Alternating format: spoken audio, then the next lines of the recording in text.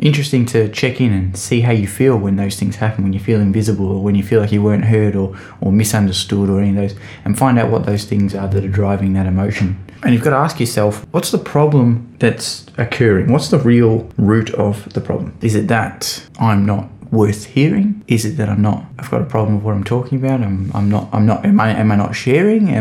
Is the person I'm speaking to not hearing me? Are they misunderstanding me? Do they just not care? Am I not worth enough to care about? Do they even want to hear? Are they ready to hear it? And then what do I do if that's the case? What happens? How do I fix it? How do I change it so that I'm not just feeling like I'm invisible all the time, and that people will actually care about what's going on in my life? How do I fix that?